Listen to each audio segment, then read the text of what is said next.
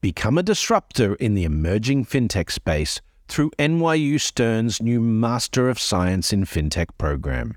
This one-year part-time program is designed with full-time working professionals in mind.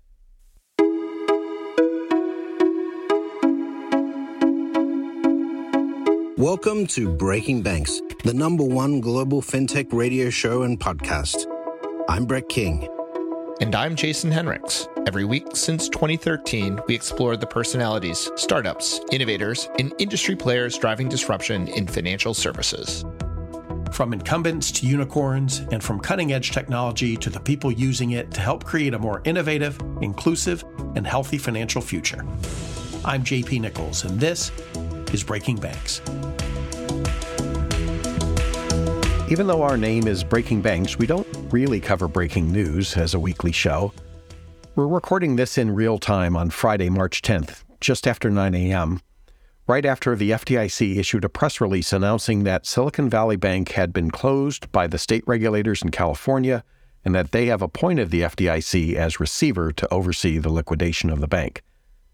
Just 2 days ago, the big news was the shutdown of Silvergate Bank, also in California, a specialist in serving various corners of crypto-related businesses. Who knows what the big story will be by the time you're hearing this, but I could hardly have two better guests to help us make sense of this perilous new phase of the industry. Kia Haslett, managing editor at Bank Director, joins me along with John Maxfield, who's the former editor-in-chief at Bank Director, currently a senior banking analyst for Motley Fool and principal at Maxfield on Banks, where he's written extensively on the history of banking and bank failures. Kia, maybe just start off, like, what actually happened over the last 24 hours here at Silicon Valley Bank? Yeah, where to start? Silicon Valley has faced some operating pressure based on who their customer base is and the problem their customers are having. But really what kind of set this off is that earlier this week, they announced a balance sheet restructuring ahead of their quarterly earnings announcement. The balance sheet restructuring included selling 95% of their available for sale securities at a $1.8 billion loss, as well as a $2 billion capital raise that they had some commitments for. These two actions taken together did not signal confidence or strength in Silicon Valley, but they are very big decisions that banks have to make when they realize their balance sheet is breaking under the current operating conditions. Obviously, it seems that they were not able to buy themselves enough time to change, deposits left the bank faster than they could restructure the balance sheet. The shares sold off. It does seem like some venture capitalists recommended to their clients or companies that they withdraw. And we just had a good old-fashioned deposit run. And the FDIC and the DFI of California have decided to step in to kind of stop the run and finally buy this bank the time now to unwind. Yeah. When Silicon Valley Bank first announced the capital changes, I noted you, among others, commented that, look, I don't know all the details here, but this seems like responsible, prudent moves. And, maybe they're just the first and the bravest to, go out and do it. But this probably has some implications on lots of other banks, and not because of anything to do with technology or crypto, but just years of zero interest rate policy and how people have been chasing yields with, duration risk in their portfolios. Yeah, I mean, what I said on Tuesday almost doesn't matter anymore, or Wednesday. But I don't think, Silicon Valley, they were trying to get rid of $21 billion in AFS securities that was only going to pay them 180 basis points for the next 40 months. That is not enough money, and that is way too long of a time. And so to do that, they were going to have to sell them, as rates rise, bond yields fall. And so they were going to have to take this giant loss all at once. Now, in hindsight, that it was too late. That this sale might have been a good move. It was just way too close to the end of their story. But many banks are carrying these very large unrealized gains, and they are in a position currently where they don't have to tap that securities portfolio to raise money because they have adequate liquidity. The reason why Silicon Valley had to do it is because they had pressure, they had these deposit outflows and they needed to raise funds. And so this interest rate risk management and liquidity coupled with liquidity management is a situation that a lot of banks are in because they have reached for duration for the last 3 years in this low interest rate environment. And, for a while, a low loan growth environment. Many banks decided to lock up their excess deposits in loans that are not paying in bonds that are not paying very much today. And they have very little incentive to sell them, even though, they might have rising need for cash. John, you are a longtime follower and watcher of banks and interest rates and balance sheets. I mean, what do you, in the big picture, what's this look like in terms of a trend of how we got to where we are, and where do you think this goes from here? So one of the things that you will notice if you study like the whole story of banking and the history of banking, and you go through the data, you will notice that the principal thing that drives changes, that drives the direction of banking, that drives trends in banking is an abundance of liquidity. And when I say an abundance of liquidity, like you can think about that on a system-wide level. And so on a system-wide level, we've really gone through 3 or 4 different eras in banking, if you were really to use a correct periodization of the industry. And all of those eras were dictated by huge insurges or outflows of liquidity. I call them novel liquidity flows. So there's not money sloshing around within the system. There's money coming into or out of the system from externally. And that's the story of banking. That's the way to understand the story of banking. Well, you can look at it on a institutional level as well. And let me give you an example. When Andrew Jackson vetoed the recharter of the second bank of the United States, which would have been rechartered in 1836. What he did is he took the money that was in that bank and he distributed it to the state banks. They call them pet banks. And they put all this money into them in the form of deposits. Well, almost all of those banks either within a couple of years failed or came really, really close to failure because they're sitting on all that liquidity. And so you think about banking, you think like, well, isn't that great to have all those deposits? Well, the reality is that there can be too much of a good thing, because when you have all these deposits sitting on your balance sheet, you got to do something with them. And typically that forces you to reduce your credit metrics and to widen up who you're going to loan money to ease up on the policies. Well, even a step more basic than that, if you're not in or around the banking industry, you don't realize that, the deposits that you own, which are your asset, those are liabilities for a bank. So having a lot of deposits, the inverse relationship, right, is a lot of liabilities. So go ahead, John. And so the overarching, we can learn. Look, we don't know a lot right now. Okay, we all have to. Things are going to change in an hour. Things are going to change in 2 hours.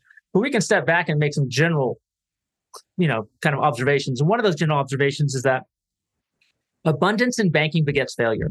It's very unusual. Abundance, the main constraint in any other industry, any other business is scarcity. Scarcity of demand, scarcity of supply, scarcity of labor. In banking, it's abundance. Abundance is a primary constraint in banking. And so you have this situation here where over the past, since the pandemics began, you had, I think they had an increase in deposits of something like $100 billion. It was a huge amount of an increase in deposits. And they took all those and put them in long dated bonds. Now you can Monday quarterback that all day, every day, but these are sophisticated people. That was an incredibly good bank. But it was caused by this notion of abundance. So that's not a bad decision that they made with, right? Like relative to the other options they had in 2020, 2021, right? Well, now we can say, sure. But at the time that was reasonable. It felt reasonable. That's debatable. Because you could look at other banks. You look at what Renee Jones did at M&T. He was really good and really prudent about how he managed, but he didn't have the $100 billion inflow. Yeah. But the bigger issue here is not all this other stuff. The bigger issue is that only 5% of that bank's deposits are insured. That's it. 5%. Your typical bank in that size group 60% or 55, 56% of their deposits are insured. You have 5% insured here. So that means that they're sitting on $70 billion in uninsured deposits. And so they're going to lock those things up. Now they're going to release a little bit next week, but like all those VC companies, I mean, you're talking like all the VC companies in America aren't going to have access to the funds to pay payroll potentially on Monday. So it's an issue. I mean, there's not a fundamental credit quality problem with the bank. No. Could be. That we know of. Well, think about this, though. Who are their customers? Who are their depositors? Oh, their depositors are their customers, yeah. Are there loan customers? So we have this, we don't know. This is an unusual situation. It could create credit problems for them. I feel like the FDIC can work out, hey, you have a loan, but you also have a lot of deposits. Well, given how we've exercised forbearance in the banking industry in the last 3 years and the fact that TDRs don't exist anymore, hopefully the FDIC can work out both sides of the columns. You don't think so? Your faith is misplaced. Why? Why is your faith misplaced, John? Your faith is misplaced. You go back to, there have been 9 major banking crises in the United States. 1819, 1837, 1857, 1873, the Civil War, 1873, 1893, the Great Depression, the 1980s, which was a trio of crises, and then the financial crisis. Through 8 of those crises, what you'll see is a double bump of the spikes in bank failures. Double bump, double bump, double bump, double bump, all the way through to the financial crisis. Every single crisis, there's a double bump of failures. It's like, what is the double bump? What the double bump is, it's the initial response by the industry, the failure because of the deleveraging. But the second bump is caused by the regulatory response. The only one that didn't have this shape was the financial crisis. To say, well, why did the financial crisis not have that shape? Well, because the Fed was run by a guy who was like an expert on the Great Depression. So he just said, let's just throw everything at this problem that we have. And we'll even throw more at it that we don't. These are tools we'll just make up some new tools and throw those tools at it too. And so it's like, I have I'm not anti-regulator, but the facts over the past 200 years of banking would give no one any reason to be like optimistic about how they would handle this. Well, certainly the blame game is already starting, right? The banks are blaming the regulators and the Fed and fiscal policy and monetary policy. There's a blame game starting blaming the VCs and particularly around, advising companies to pull out when there was concentration here. So we do wonder, is there concentration risk that we haven't thought about or talked about here before? But before we get into that, let me back up. The reason I made the comment I did, John, is where I was heading is from where I'm sitting right now, this appears to be acute, but not necessarily chronic in the case of Silicon Valley Bank. And I assume someone will swoop in once the dust settles. And there are many viable banking operations under that label today that'll be under somebody else's logo soon. That's my assumption. Do you buy that? 100%. Yeah. Yes. That is one of the preeminent banking franchises in the United States. I mean, again, this is all Monday morning quarterbacking. It's so easy for us to look back on and say this is a mistake made, and we would have made maybe worse mistakes.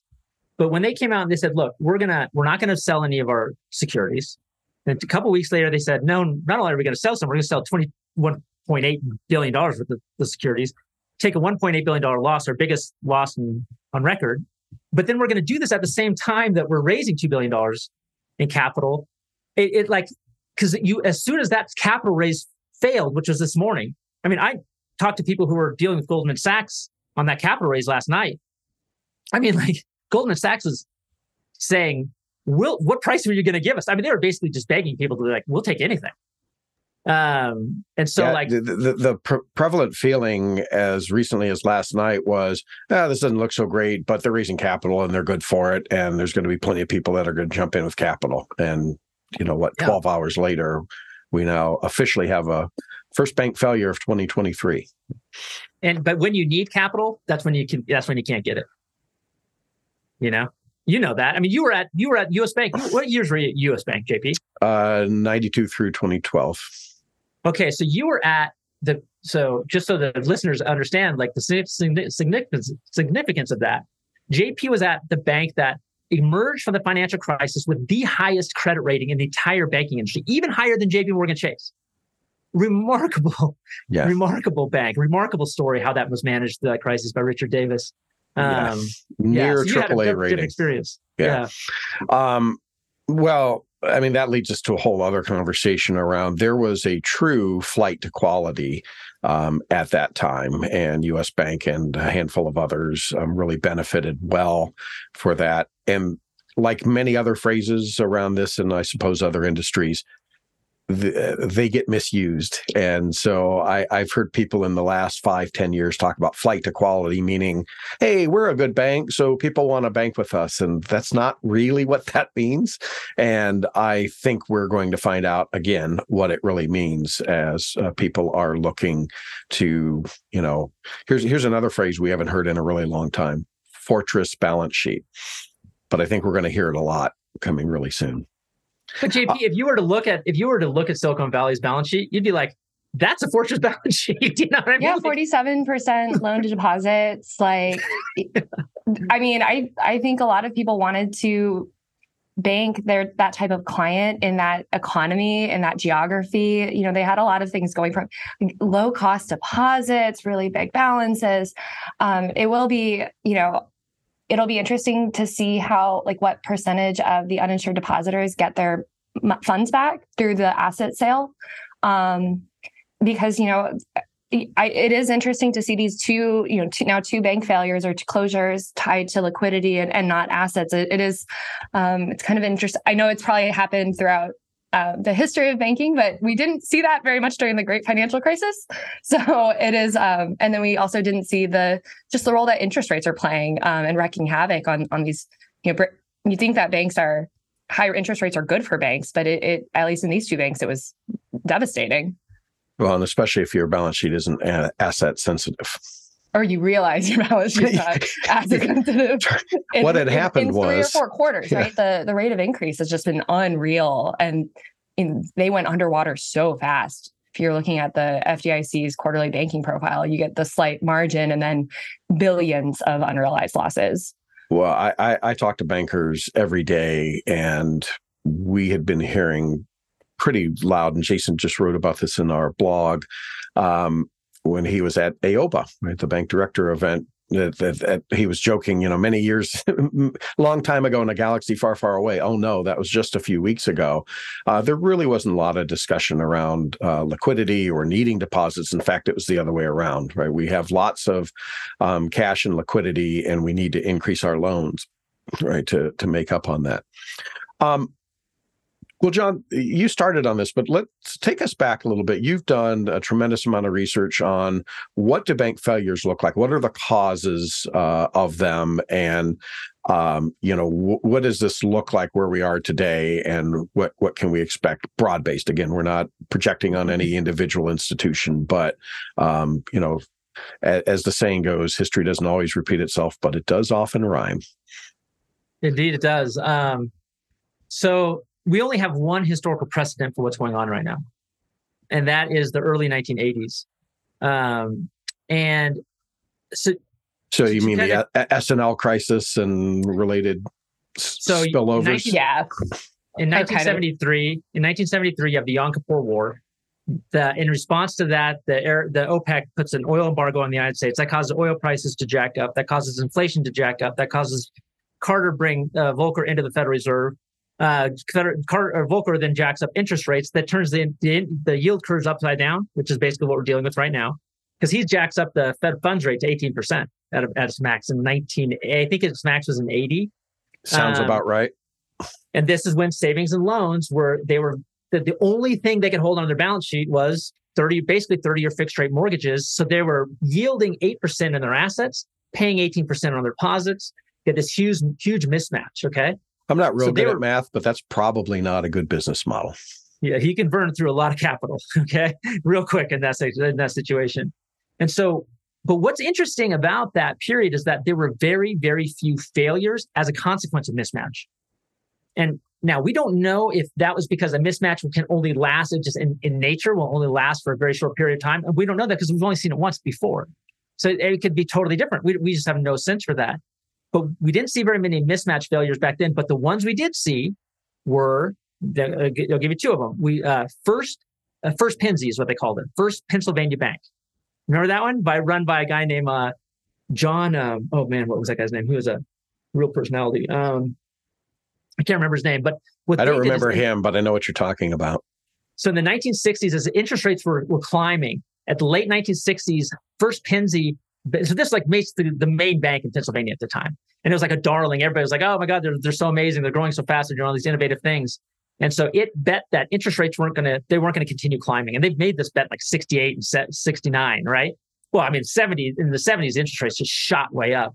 Because I think they only had a 22% or something like that of their asset portfolio in long-term government bonds, but that was enough to kill them. So that took them down in a kind of similar situation to this one, although like Silicon Valley Bank is like legions further along in terms of the quantity of securities on their portfolio. And then there's a similar one around the same time, the Bank of the Commonwealth, that failed. They did the same thing that First Pennsy did, but it did it with munis. And so it failed for the same reason. But so we know that. So, if you just base it off that one experience, you'd say there's probably not going to be a lot of mismatch failures. But we don't know. But based on that, the one precedent we have, probably not going to be a lot of mismatch. The bigger issue is that you have a situation where these banks lose a bunch of money. They're sitting on these losses in their securities portfolios, and they want to make up for those losses doing other stuff. So they chase for yield in other areas. So that's what we had in the savings in the S&L crisis, right? So then what do they all do? They get the policymakers give them the ability to then go out and do stuff like make commercial real estate loans, right? Buy junk bonds, all these crazy things. So they want to make up for that lost profitability. So they go, it's the ricochet effect. They go out and buy all these crazy stuff, put on their balance sheet. But then you have a second wave of failures that was even much, much larger than the mismatch failure. So the concern is that like, if you're a bank and you're listening to this, I presume your listeners are bankers. One of the things you learn from history of banking is that in times like this, it is better to do less than it is to do more. Much better to do less than it is to do more.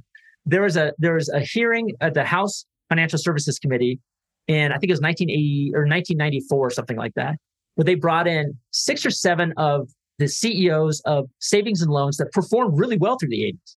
So they went through this whole hearing, and at the end of it, it was basically like, well, what did you guys do that other people didn't do? And they said, we just kept doing what we were doing. And so that's really kind of the lesson in this situation. Become a disruptor in the emerging fintech space through NYU Stern's new Master of Science in Fintech program. This is a 1-year part-time program divided into 1 online and 6 on-site modules that take place in New York and in other rotating global locations. The new program is designed for experienced working professionals who want to strengthen their fintech skills or transition to fintech leadership positions. The final application deadline for the inaugural Master of Science in Fintech program class of 2024, beginning May 2023, is April 15. Don't miss out. GMAT and GRE scores are generally not required. To learn more about the program, submit your resume for a candidacy review at stern.nyu.edu/msft-breakingbanks.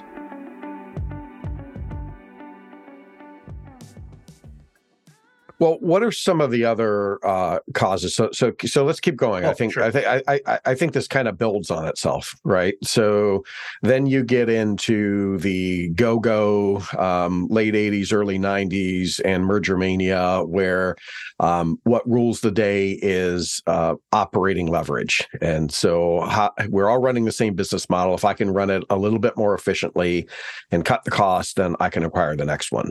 So where's it take us as we come out of that, right? That all dies down around, we had another little blip in the early 90s, right? 91 or so, right? Yeah. Okay. So, sorry, I forgot the rest of that question. So, okay, let's just talk. We can talk about the world of. So, there's about 10 reasons that banks fail. Yeah. Okay. And this is really interesting, actually, because there's been about 17,000 failures in the United States that I've been able to aggregate since kind of the beginning. Okay. Mm-hmm. And there's probably 24, 25 if you really had all the pure data. So you think 10 reasons they failed. So it's like 20,000 failures. That means that for every bank that fails today, there's at least 22,000 that failed for the same reason before in the past. And yet we don't learn from, the past, which is an interesting, and there's a longer discussion, but there's reasons for that. But if you go through the whole universe of bank failures, what you'll find is that the majority of them, or the plurality of them at least, are commercial real estate related. Commercial real estate, like it's a very sharp up and down curve. So you get a lot of those. I mean, this goes back. The very first failures in this country happened in 1809. They were related to a project in Boston. A guy named Andrew Dexter decides, hey, it's the top of a cycle. What am I going to do? I'm going to build a building, the tallest building in Boston, right? This is like the story of all cycles, right? He goes, he gets control of 5 banks. They all lend him in this money. He builds the building up. The cycle turns down. He can't lease it up. They default on the loan. Those 5 banks all go. It's just from the beginning of time. So commercial real estate is the main thing. After that, you'll have like trading errors that will cause, like, for Franklin National. You probably remember Franklin National when it failed in 74, I think it was. It had made a bunch of directional bets on foreign exchange rates, so it failed. So you'll have directional bets on interest rates, like First Pennsy did. You'll have situations like, do you remember the Windstar cases at all? Vaguely. The Windstar cases are fascinating because in that situation, you had this S&L crisis. You had all these savings and loans that were in trouble. And the big ones couldn't, the FSLIC could not come in and take them over without just going completely broke. So they said, listen, what we'll do for you. You all can merge together, and any type of goodwill that came about as a result of that merger, you can count that as regulatory capital. So they're doing that. So all these because that's super easy to liquidate when you need to. Super, yeah. You can sell that on the street any day, right? But then in 1989, the Congress passed a new piece of legislation that said that doesn't count. So all of those things they just dropped like that. So you have that situation where kind of the government gets in. You have situations where this is a really interesting one. Okay, so in the lead up to the Civil War, when you had found it, you and I want to found it, but you, me, and Kia want to found a bank. So we have to raise $20 million to found that bank. Kia's got $1 million, you've got $1 million, and I've got like $5. So we got like $2 million between the three of us. Okay, we need to raise 18 million more. How are we going to raise that? Well, we're going to borrow it. Who are we going to borrow it from? We're going to borrow from the bank that we're about to create. We're going to bootstrap this baby up. I like that. Isn't that great? That's a good one. That's good. No. I'm in. Someone should bring that method back. I'm totally in on that. Totally in on that. That's how the free banking era. That's what they did. That's how all the banks were founded. And so you go and say, like, well, so what? And what you do is you arbitrage the dividend on that stock against the interest payment that you're paying to the bank. And so what does that lead you to do? It leads you to chase for yield, to jack up the yield to jack up the dividend relative to your interest payment, right? So what do? Well, they go and they chase for yield. And what do you chase? What do you buy in the 1850s to chase for yield? What do you think you buy in the 1850s to chase for yield? Farmland? Yeah, well, I was going to guess. Do I buy stock in gun manufacturers? What is for sale in it? Do I buy covered wagons? What? Gold or mercantilism? Yeah, government bonds. Human bodies. You can buy humans before the Civil War. Sorry, that's sadly true. So sorry. No. So JP, you're right. So government bonds, but what kind of government bonds? State government bonds, but not just any state government bonds. Confederate state government bonds. Oh. That was fine and dandy until Fort Sumter. Literally, like 95% of the banks in Illinois failed in the immediate wake of Fort Sumter, because then all those Southern bonds just tanked. So you have that situation where you have bets on government bonds that fail for different reasons. I mean, you can go through. There's a catalog of them, but that really covers the main ones. And then you have, I guess, the last main category is you'll have you'll have the lend to securitize model, and then a freezing in the securities market. That's what brought down IndyMac. That's what brought down Countrywide. That's what brought down for really that's what brought down WAMU as well. So those are kind of the main categories. Yeah. So, what's notably absent from that list is, digital banking or, being innovative or, non-banking, non-credit fee income, right? I just find it ironic that the banks who have been slow movers on innovating and adopting new things always do so under the guise of, because we're conservative and, we don't believe in taking risk. And yet the risk that brings down huge companies and sometimes huge swaths of the industry are really the basics of being a bank, right? Managing the balance sheet, managing the relationship between assets and liabilities and the pricing of each of those and the yield and duration. And at the end of the day, you've got some fraud cases, some boom and bust cycles like you noted in commercial real estate. But at the end of the day, it's really about managing the balance sheet. And that's the part we're supposed to be good at as bankers.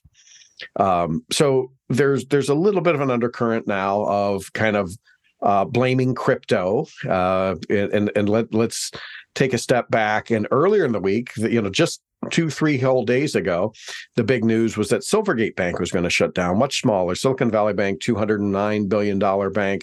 Silvergate, about a $1.1 billion bank. But they went in hard as a specialist for being bankers to those involved in crypto in various ways and providing liquidity to that. So, Q, what do you know about the Silvergate situation, and what, if anything, does that have to do with Silicon Valley and some of the broader issues we've been talking about? Well, Silicon Valley, Silvergate picked a very specific and distinct customer line group to service, and they really structured their entire bank around that. And I think a year ago you'd look at that and say that's a pretty safe looking bank. You've got lots of deposits, and you've got very little long-term assets. So you've hopefully figured out your duration at mismatch or your duration matching. But I think what we learned truly about about Silvergate was that they had a very volatile deposit base. Their the niche industry, crypto is very volatile, and that for reasons that had nothing to do with Silvergate's own safety and soundness, crypto had big concerns. Silvergate had overexposure to one entity that ended up filing for bankruptcy, and then we discover that Silvergate also has a concentration in their securities portfolio that is 5 to 10 years and 10 years or longer. So you can talk about all of the risks they didn't take to keep their balance sheet very liquid, but it turns out that they also have just too much duration risk. And so something that I see as very common between Silicon Valley and Silvergate is that they have this monoline business where they have overly concentrated.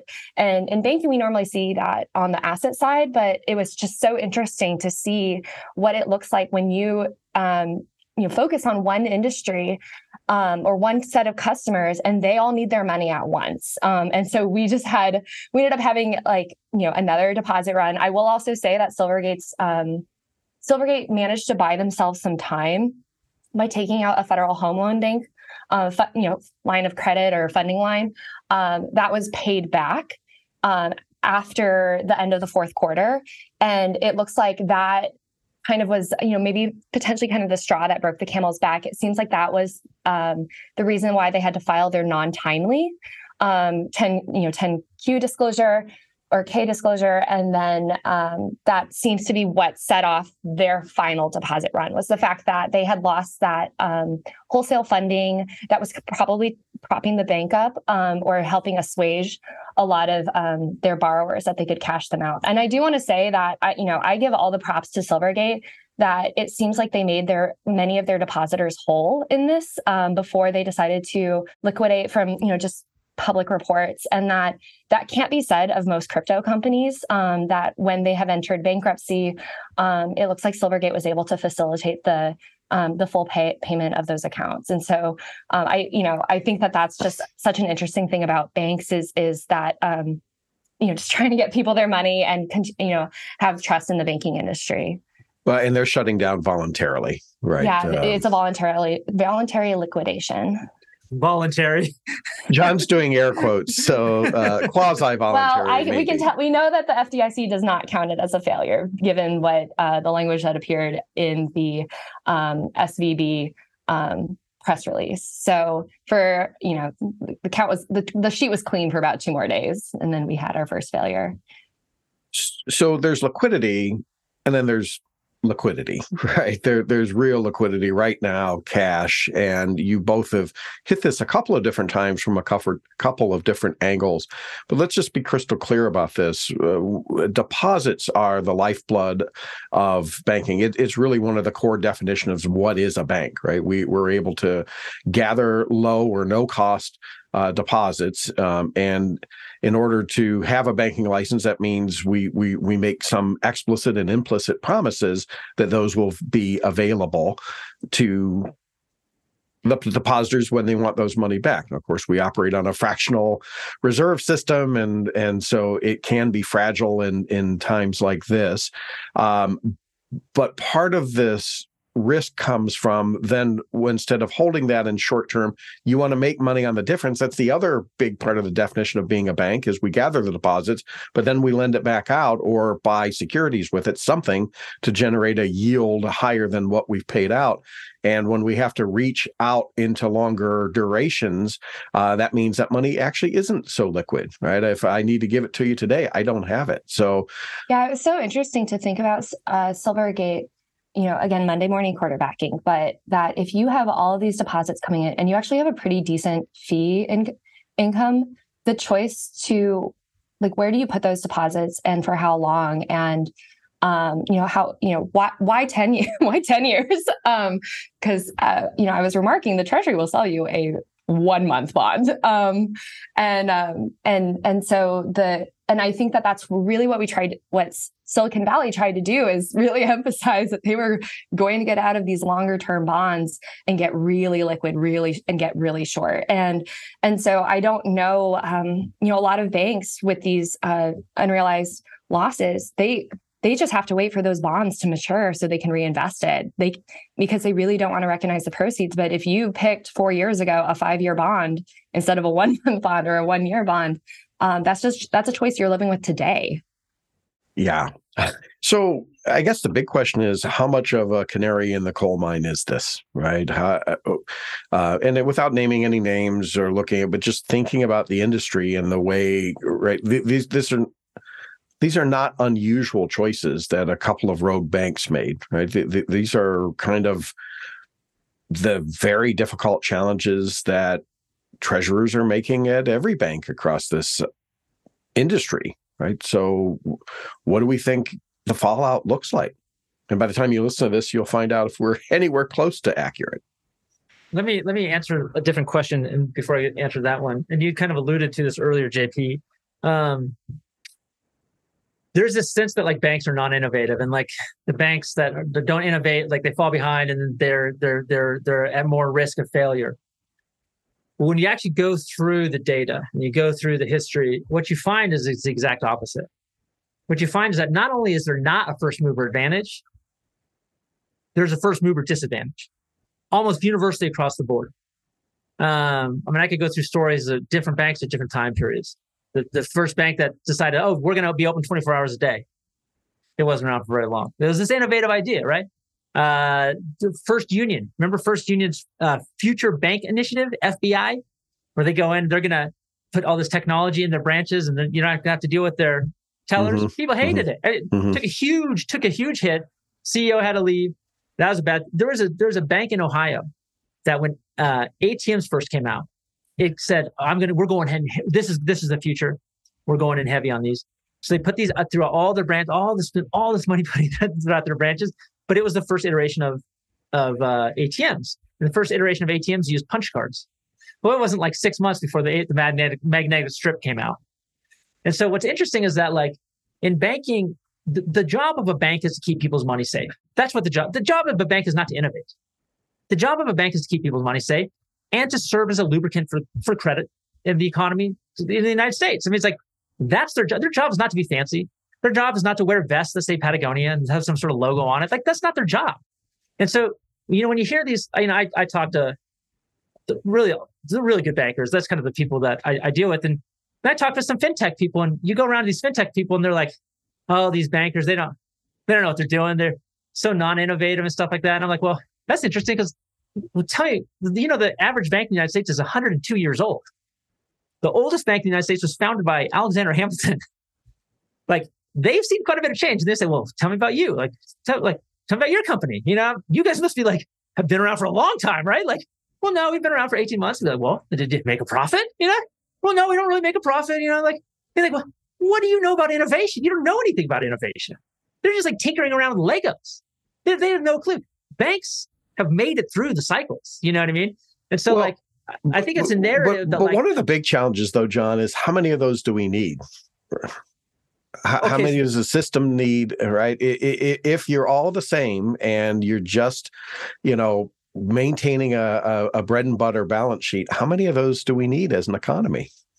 Okay. So this is getting good. So this question right here, you're going to get some this.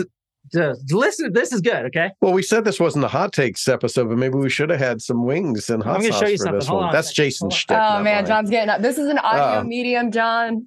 Yeah, he's getting up for a prop. Audio? Oh, never mind. No, that's all right. Go ahead. Well, okay, let me show you I've got video on. Well, if we may show this clip. This is the John's showing a giant poster. He pulled up his wife. He pulled up a cork board. There's a lot of red strings on it. Can you guys see that? Can you guys see yes, John, we can see it. You're a little far from your mics now, though. Your audio. Yeah, but that's okay. I can see it, and I'll talk through it. So it's a giant poster-sized canvas John has created. He's also been dabbling in art. Yeah, graphic design and art, and it's a chart, a line chart of all of the eras that he was kind of highlighting. So yes, all right, John, we see it. What that chart shows, it's the population of banks. It's the population of banks in the United States going all the way back to 1790.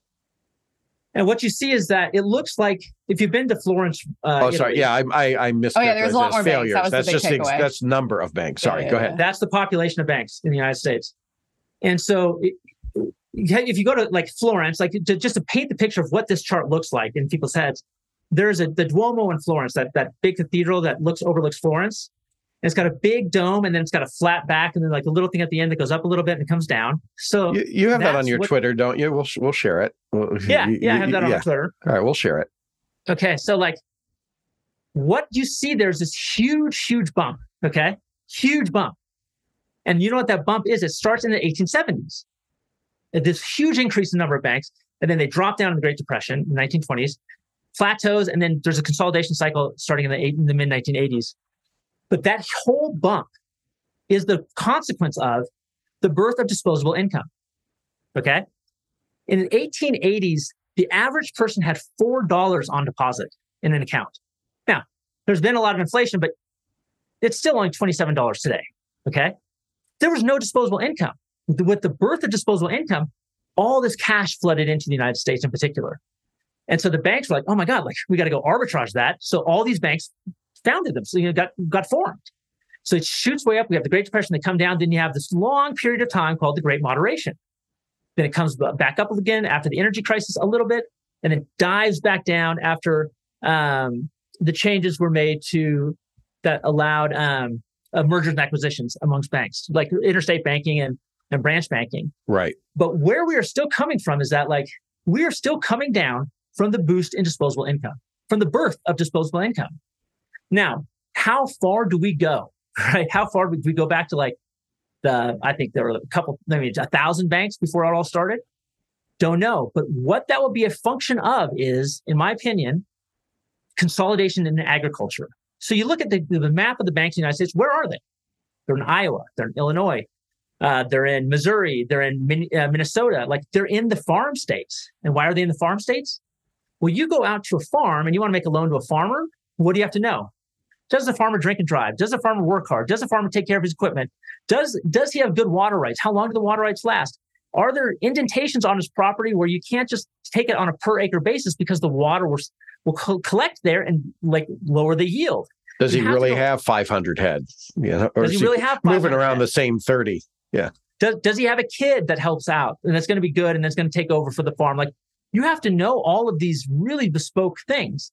So as long as we have a lot of little farmers in this country, we're going to have a lot of little banks. Now, how many, we don't know, but there will be thousands of them. But then if agriculture consolidates down on those little farms and they spread the risk there, that's when banking in the United States could go down to like 15 banks, 20 banks, 30 banks. Well, but consolidation of both farming and banking has been undeniably happening, right? Over the last several decades. I joined the industry in the late 1980s. We had over 13,000 banks. We have less than 5,000 today. I've been kind of wondering what the catalyst is for the next big push for that. This might be it. Well, that's it. I mean, JP, we talked a couple months ago about M&A and why there's so little M&A right now. And going back to, again, this albatross of the bond book on banks is really making it difficult to get deals worked out. Your question about what banks should actually be doing right now today, I think, drawing on some of John's previous remarks, do less. It sounds like doing less is probably a good idea right now. Hunkering down, I think, staying as liquid as possible. Janney published a report today, and I've written about it a little bit. Capital is useful. Certainly, if you think you might need it in 3 months, maybe raise it now. Don't wait till you need it. And then, there's a couple of capital ratios that are used currently, and regulators tend to use a ratio that doesn't include unrealized losses in the ratio. But there is a ratio called tangible common equity that is calculable. It's a common ratio. It's just not the one that regulators seem to use. And that one does actually. But it's the one investors tend to use. So it exists. It's one you need to know, and that's the one that includes unrealized gains and losses. And so there are, I believe now, more than 500 banks in the industry that have a tangible common equity ratio that is below 5%, which for many banks could put them in the adequately capitalized or less than well capitalized category. Those banks will probably need to have conversations. It's not dire, but they are in a position where they will have to probably maybe game out some potential choices and maybe do some liquidity or interest rate stress testing. I think one thing that we know is that the Federal Reserve is not taking their foot off the gas for interest rate increases. And so any losses are in your bond portfolio, they might increase, and that probably should be modeled. It seems now wildly optimistic to think that there will be an interest rate decrease in 2023. Maybe it'll just stop rising, but I don't think it's going down. And so those banks that are in that position where they have low tangible common equity, but right now their regulators aren't concerned. Now's the time to probably shore up liquidity and then stop taking duration risk, or maybe start buying some of those 12-month or 12-month bonds that are paying 5% to make up for some of these to hide some of these losses. So I think that's probably what banks should have conversations around, and then kind of eye on long term, right? Like, this is a long term game, right? Like, maybe focus a little bit less on the idea of innovation at the moment and focus more on those fundamentals that fail banks. Well, in times of crisis are often times of great opportunity. And so I know that there are some banks already reaching out publicly and personally to some of the VCs and the tech funds and the entrepreneurs and saying, hey, move your banking here from, one of those other institutions that's maybe not doing so well. I think there is opportunity there. I also think the big opportunity, and one we've been focused on for quite a while now, is helping banks to understand what kinds of non-rate features and benefits and products can you add to really help make, first of all, make your customers' lives better, but secondly, create sticky relationships? Right? So how do you get out of the rat race of just, the spreadsheet of yields and net interest margin? And it's what other kinds of things can you offer to your customers that are relevant to them that allows you to play to the strengths of being a bank, and which is about having a strong balance sheet and the liquidity. So I think there's going to be lots of opportunities there, both for banks and for fintechs. Yeah, I think there's a bigger conversation that probably needs to be had around how do we know how quote unquote sticky these deposits are. Rate is probably not as useful of an indicator in this current environment. Maybe it is, but at these two banks, at least they had very, very low cost deposits, and they were still apparently a little bit more volatile and risky. And there needed to probably be some more diversification in the deposit base earlier. And so I think as technology is bringing in different types of deposits into banks, as banks try to service different types of customers in different ways, they probably need to, game out the situations under which those deposits will leave, how they'll leave, how fast they leave. I think that as more faster payments, so FedNow and, the RTP and Zelle and all these different ways that money can leave banks, not just through checks, not just through loan payments. Banks probably need to incorporate maybe like a faster rate of their deposit flight than they have in the past. And then also figuring out how they will replace those funds. I've been covering some of the changes that the Fed has made in their in their discount window to make it more competitive to the FHLB, to kind of reduce some of the stigma around borrowing from that window. And maybe that's something banks need to be exploring too, because I think there might be some changes coming to the FHLB, given that they are currently in some listening sessions around their 90th anniversary. You bring up some good points about speed. It really does cut both ways. And, this isn't It's a Wonderful Life with, people clamoring around a teller window, looking for cash. The money does move in fast and moves out fast, as we're seeing.